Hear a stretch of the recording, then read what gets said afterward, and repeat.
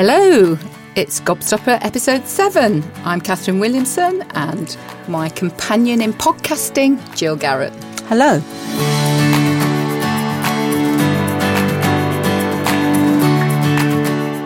Right, Jill, I'm so excited about today because can I say we've got artificial intelligence, or is it augmented intelligence? Artificial. Right, that's my first question. Versus emotional intelligence. And I've got to put my hands up. The whole AI thing has completely passed me by. I'm not an early adopter of anything. It has to go mainstream before I get there. And really, my AI experience is data in Star Trek. So what is AI? So I'm going to start by saying I'm not an expert either, really, but I am very much an ordinary, interested, mid-70s-year-old user. And I have used it in work. When we first started using computers in business, they followed our instructions. The first computers were calculators, really. But right at the beginning of that, 70 years ago, Alan Turing, a great sort of name in the computer world, said that one day computers would be able to learn from experience.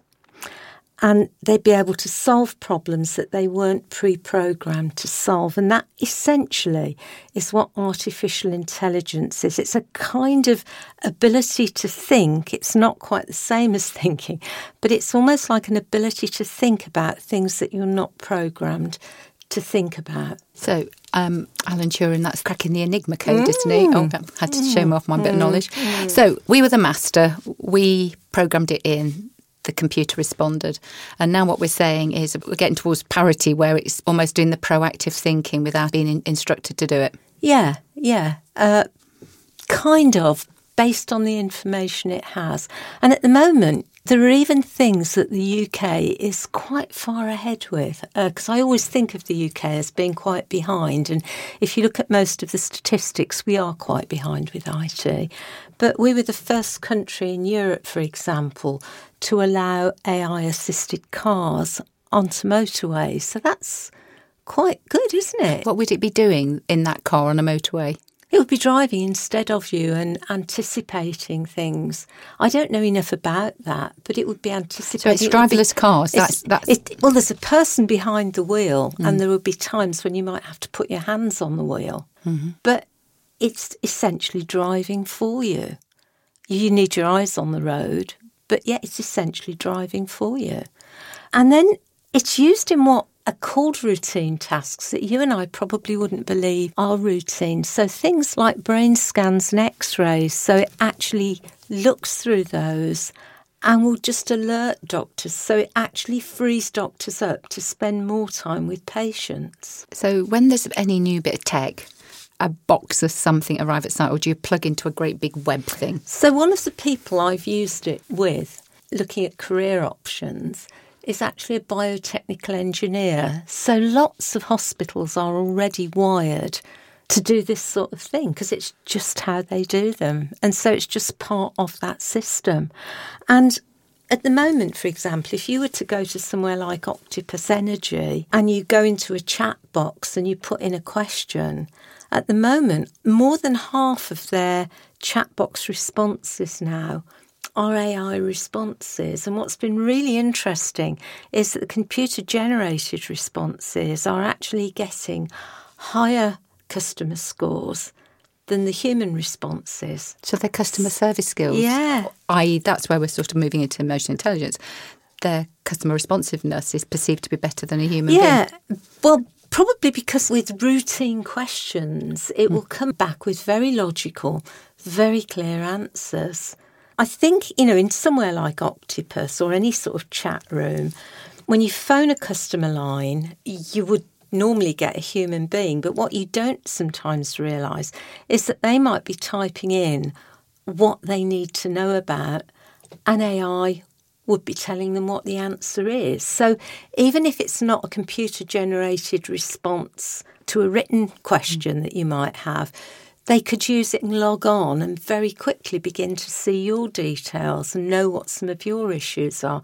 So that interaction between human beings and AI, I think, will become much more the way of doing things, a bit like the doctors. You know, it isn't the machine that says this is the result of your brain scan, but it takes out some of the more routine, time-consuming work, like doing the research on what's the answer to this question, and actually frees human beings up to use some of their intelligence to think about how we position this. And now, of course, it can actually mimic human language. So the latest developments are in NLP, which doesn't stand for NLP as you and I would understand it. Yeah, programming. But it's actually natural language processing. Right. And so now the programs understand written language or spoken language. And so they appear to be mimicking a real person in coming back to you. And so you've got things like ChatGPT, the Microsoft tool that a lot of people use, or you've got Google Bard.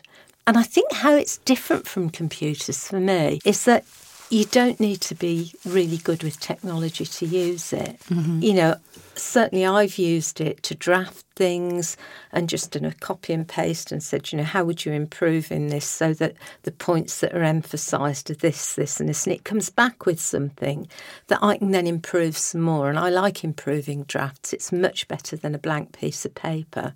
Someone asked me about what I'd put into a business plan that needed to emphasise X, Y and Z.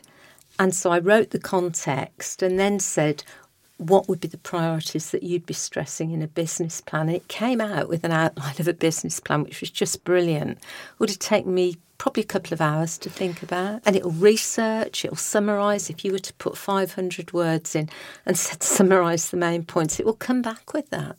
I'm already feeling a bit of competitive threat, Jill, because I still send out books and people have said, have you discovered Audible, Catherine? So do you sit at a computer and log on to a particular site to do this? Because the mechanism is, it's business, but you'd search for something. Yeah, it's just like using an app. And once you're on there, it's just this whole new world. And it's being adopted so quickly. You know, it took people years to get computers. ChatGPT was launched in November 2022. Within 5 days, it had over 1 million users. It's quite interesting. It can't tell you anything that's after 2021 at the moment. Obviously, it will be updated. But I've found that when it doesn't know, it tells you it doesn't know as well. So it's got some Brené Brown's vulnerability. It puts its hands up and says, I don't know the answer. It says, I don't know. If it's time specific, yes. The danger is, of course, that if you don't ask that time specific question, what will come out might be dated. And for me, a lot of it has been, I guess it's teacher training really, but it's been about asking good questions and setting a good context for it. And I think if you've got your context and you've got your question, then it starts to give you really good answers, which you can nuance and just work with the responses, really. But it just cuts out so much of the groundwork for you. So you've researched it. You seem very excited. You've been quick to get... I don't know if I've researched it massively. I mean, this is me as an amateur using it. You're way further down the path than I am. You've embraced it. You're logged onto it. You're using it. But that's only one form. So it will really change our lives. The technology for the things I'm going to talk about here now is already there. But I'm going to be really crude now. But it is possible to go to the loo and to have your stools analysed, and it would tell you if there was something wrong with your diet or if you needed to see a doctor. It can tell you how well you've brushed your teeth. That technology is already there. And much of the technology that we haven't yet explored is already there. So, again, is it somehow in the toothbrush or is it you smile at the computer? It will be programmed into it. It will just be programmed into it. Into the toothbrush? And well, your toothbrush will be part of a bigger system, yes. Yes. So, for example, earlier this week I was working at a financial services company. Most financial services companies will have financial advisors who meet you and talk to you about your investments and your retirement funds and things, and will give you advice on your portfolio and what investments you should have. And they're usually backed up by paraplanners or technicians who've done all the sort of research into the tax and your particular status.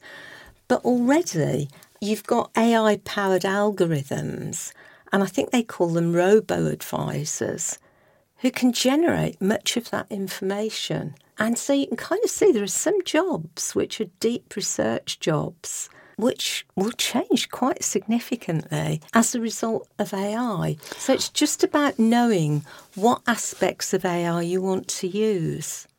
Okay, so a lot of the AI conversation... A lot of technology's there. Yeah, but what I've heard it represented, and this is primarily through the press, is that it's going to get out of control and we should be frightened.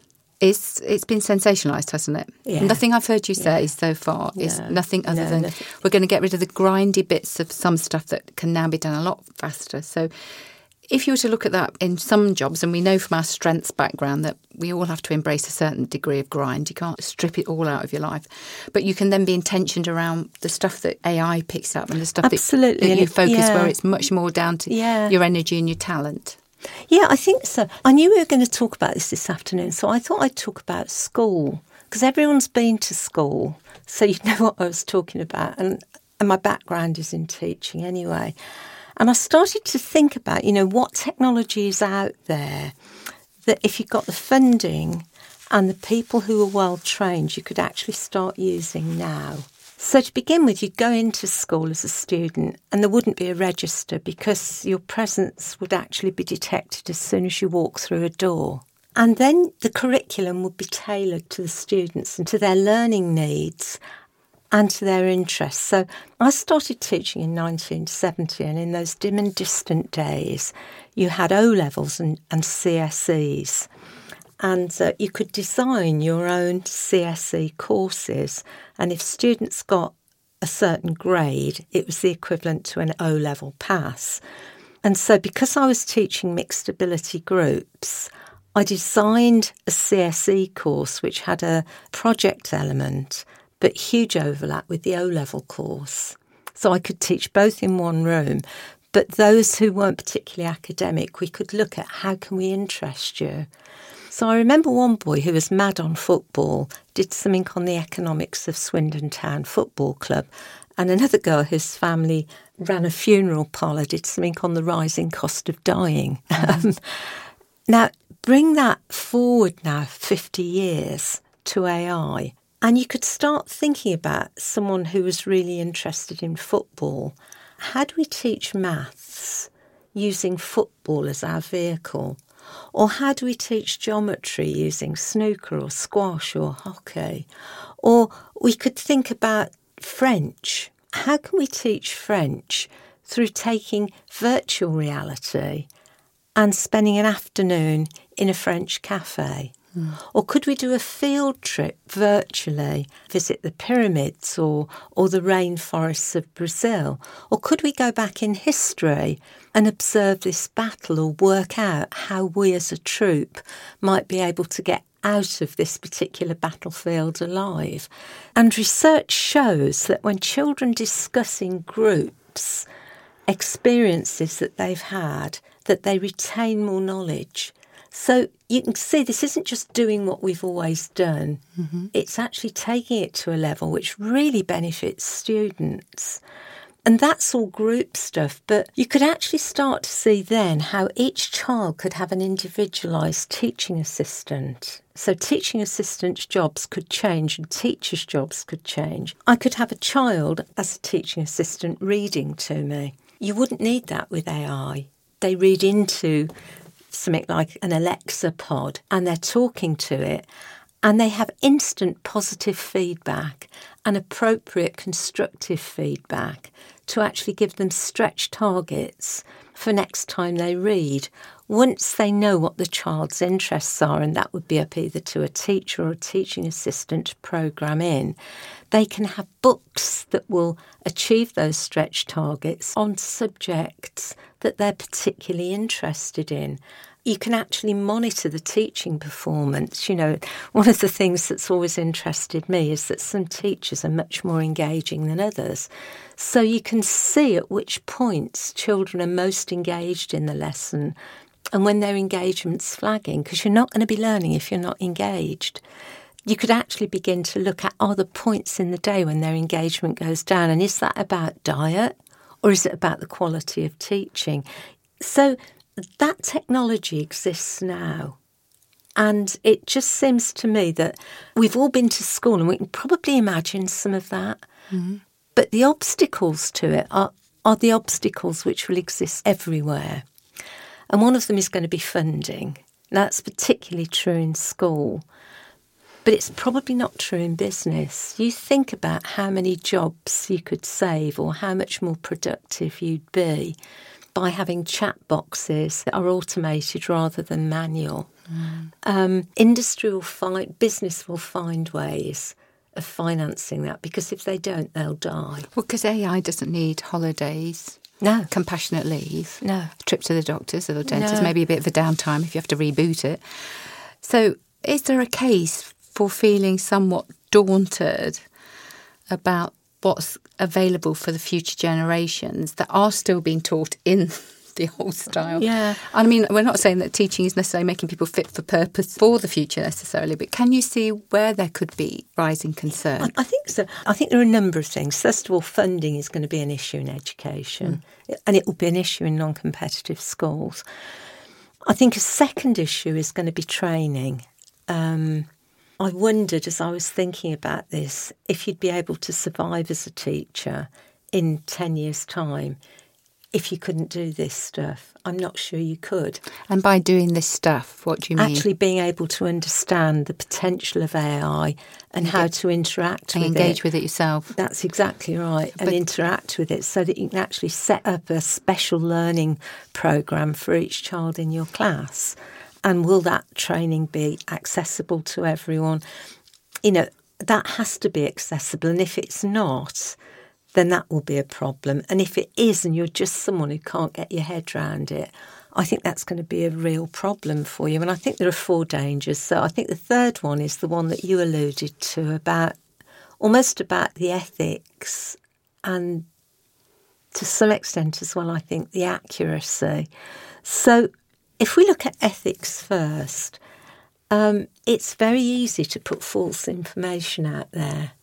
In fact, today there was something, I was looking on the BBC News web while we were waiting to come in today, and Martin Lewis was saying that there's actually been a copy of his face, because you can do visual imaging, asking for money to finance things. So it's possible to do that. You know, you could have someone like the current Prime Minister actually saying, well, Putin's a great guy or Putin's a rubbish guy, and doing it in such an offensive way that it actually ups the ante. Wow. So you could do that. So there's some ethical concerns. I think those are the most obvious ones, but actually all of us have natural biases. And anything that I put on really is going to have my natural bias, because we all have natural biases. So hopefully they're not harmful ones, but you hear what I'm saying. So the person that's involved in putting it in the first place would be in some ways swaying. If it's that objective sort of stuff rather than factual stuff, yes. And the factual stuff might not be quite correct. You know, you look at things like Wikipedia and there's a lot on there that isn't accurate. So it can't think for itself. That's why I said it mimics human thinking, because it can only work off what's put into it. So that's another danger. And as a teacher, you'll need to be fairly up to date on your stuff. So we're using teaching as a context to help understand how the new world would look. I know my dad was a teacher. He loved teaching. He loved the classroom teaching. He was very gifted at it. He earned extra money over the summer by marking exam scripts, which just about broke him, but it funded our summer holiday. So in a sense, teachers could be doing more teaching and exams could be being marked by AI, for instance, couldn't it? There's some stuff that sits within, because teaching has become so much process and administration role from that original sort of the incredible, inspiring teacher that has, you know, the whole classroom in his hand or her hand. So some of the stuff could be stripped out that drags you down. So which types of jobs or industries do you think are going to be first to really take the hit? Okay, and I'm just going to say before I answer that question, I'm not so sure about the marking. And it would depend at what level. That's where the teacher needs to interact, I think. And today, because there's a strike at the moment and so marking of papers isn't being done, some of them are being marked by AI, and some of the university students, they're not happy with the results. They said if it had been my tutor, they would have known, and they would have said this and they would have said that. So just to be clear on that one. But I think it's a whole range of jobs. So I've already mentioned financial services. I think that things like paralegal jobs, where you're doing research and then putting together papers, I think it will take a lot of that on. Repetitive jobs, a lot of the, manufacturing jobs, AI systems technology, which will take away from that. Much the same way that I love knitting, I love hand knitting. But a knitting machine is just so much more productive and it looks so much neater than my knitting. So there are lots of things like that. We've already mentioned chat rooms.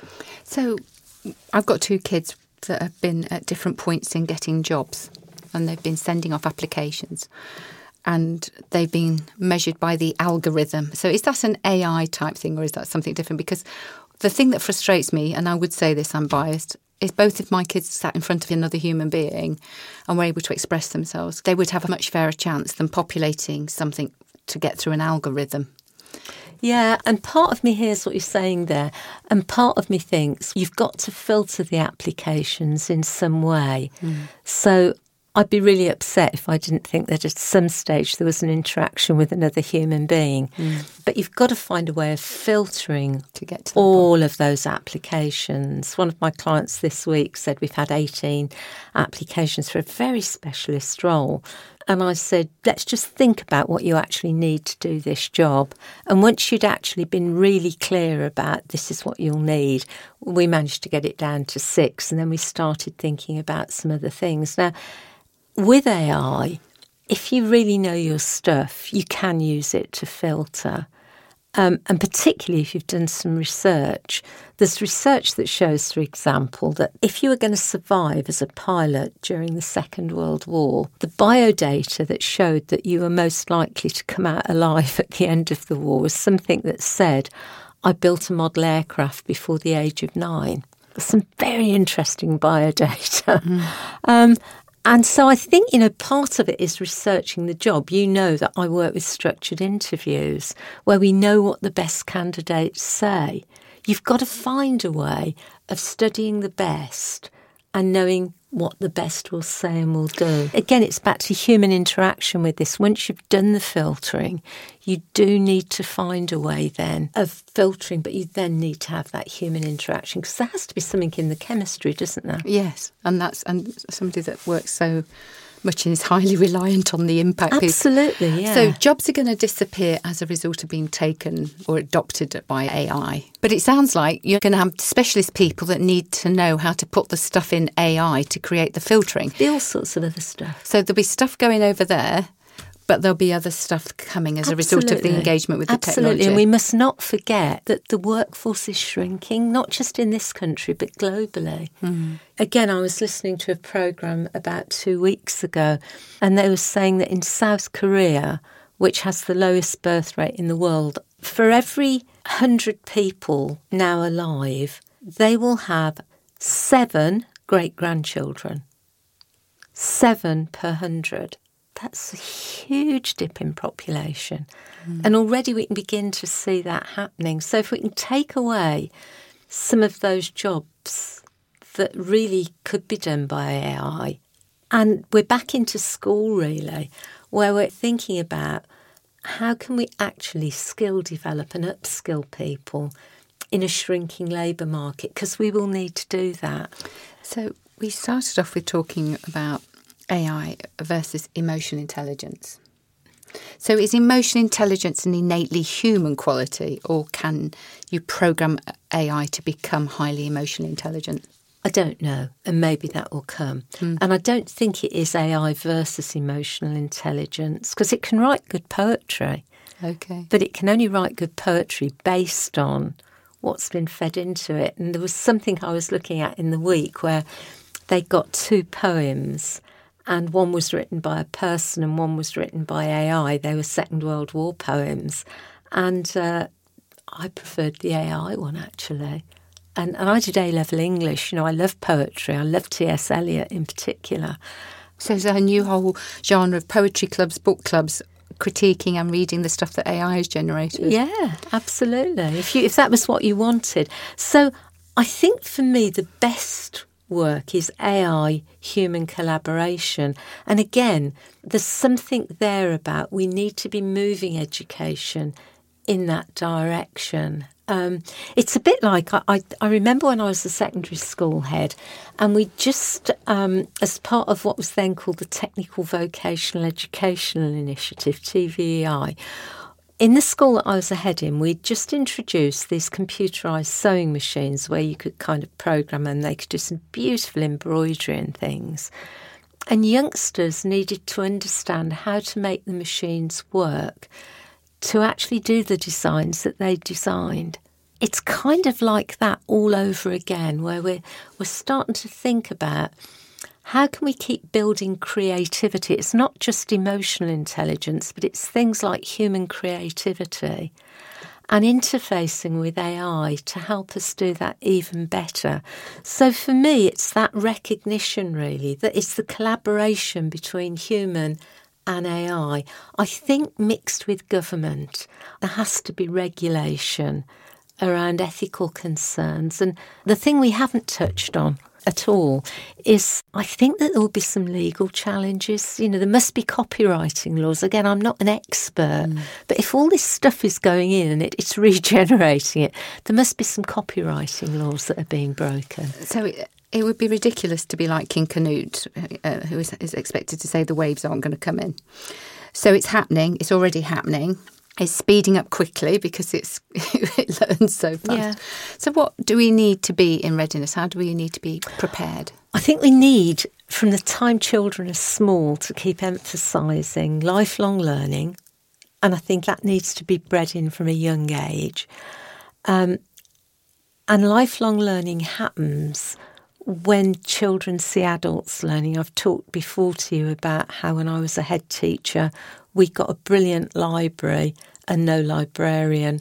The small town that I was a head in had a brilliant librarian and a rubbish library. So we brought the two together because I wanted my youngsters to see that adults read. It's something you do for life. So lifelong learning, much more emphasis on soft skills.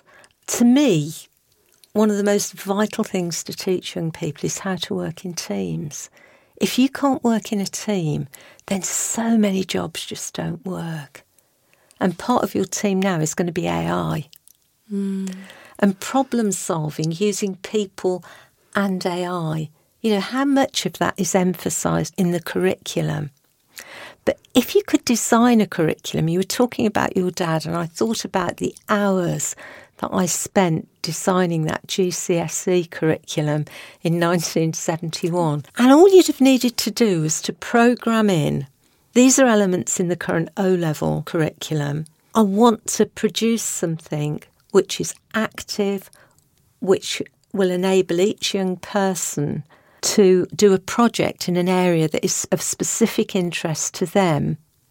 What would be the elements that would transfer easily into another curriculum? That's not a particularly good question, but given time to think about that. And it would come out with something. And then you can nuance that and put it back in again. And that's the other thing that's lovely about it. You can keep improving your question and putting it in. Or if you're not happy with the response, you can ask it to regenerate the response and it will produce it in a different way.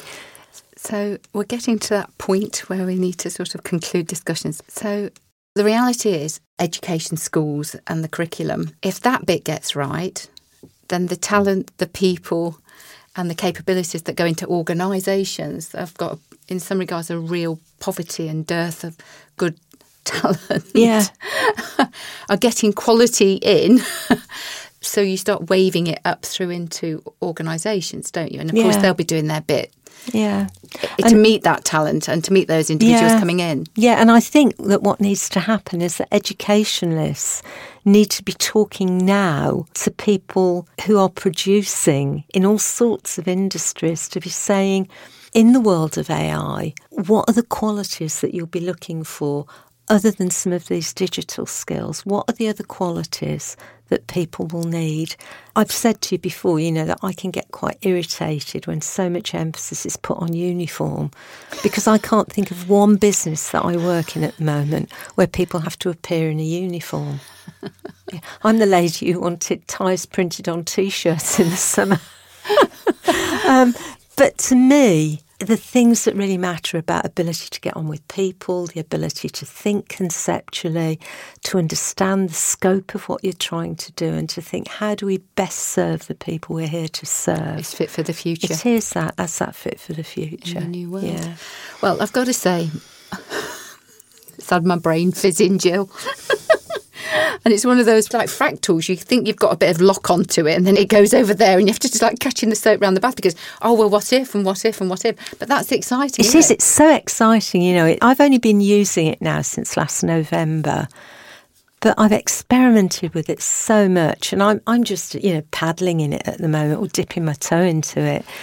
But the possibilities are endless. I've helped students think about job opportunities. I've helped someone who's really unhappy in the job that they're doing to think about other career opportunities.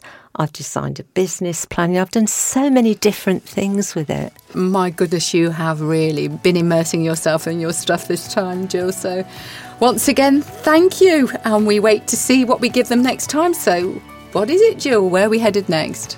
I think you said we'd do Gen Z. So, without further ado, I'll meet you again in the podcast studio to Gen Z. Thank you, Jill.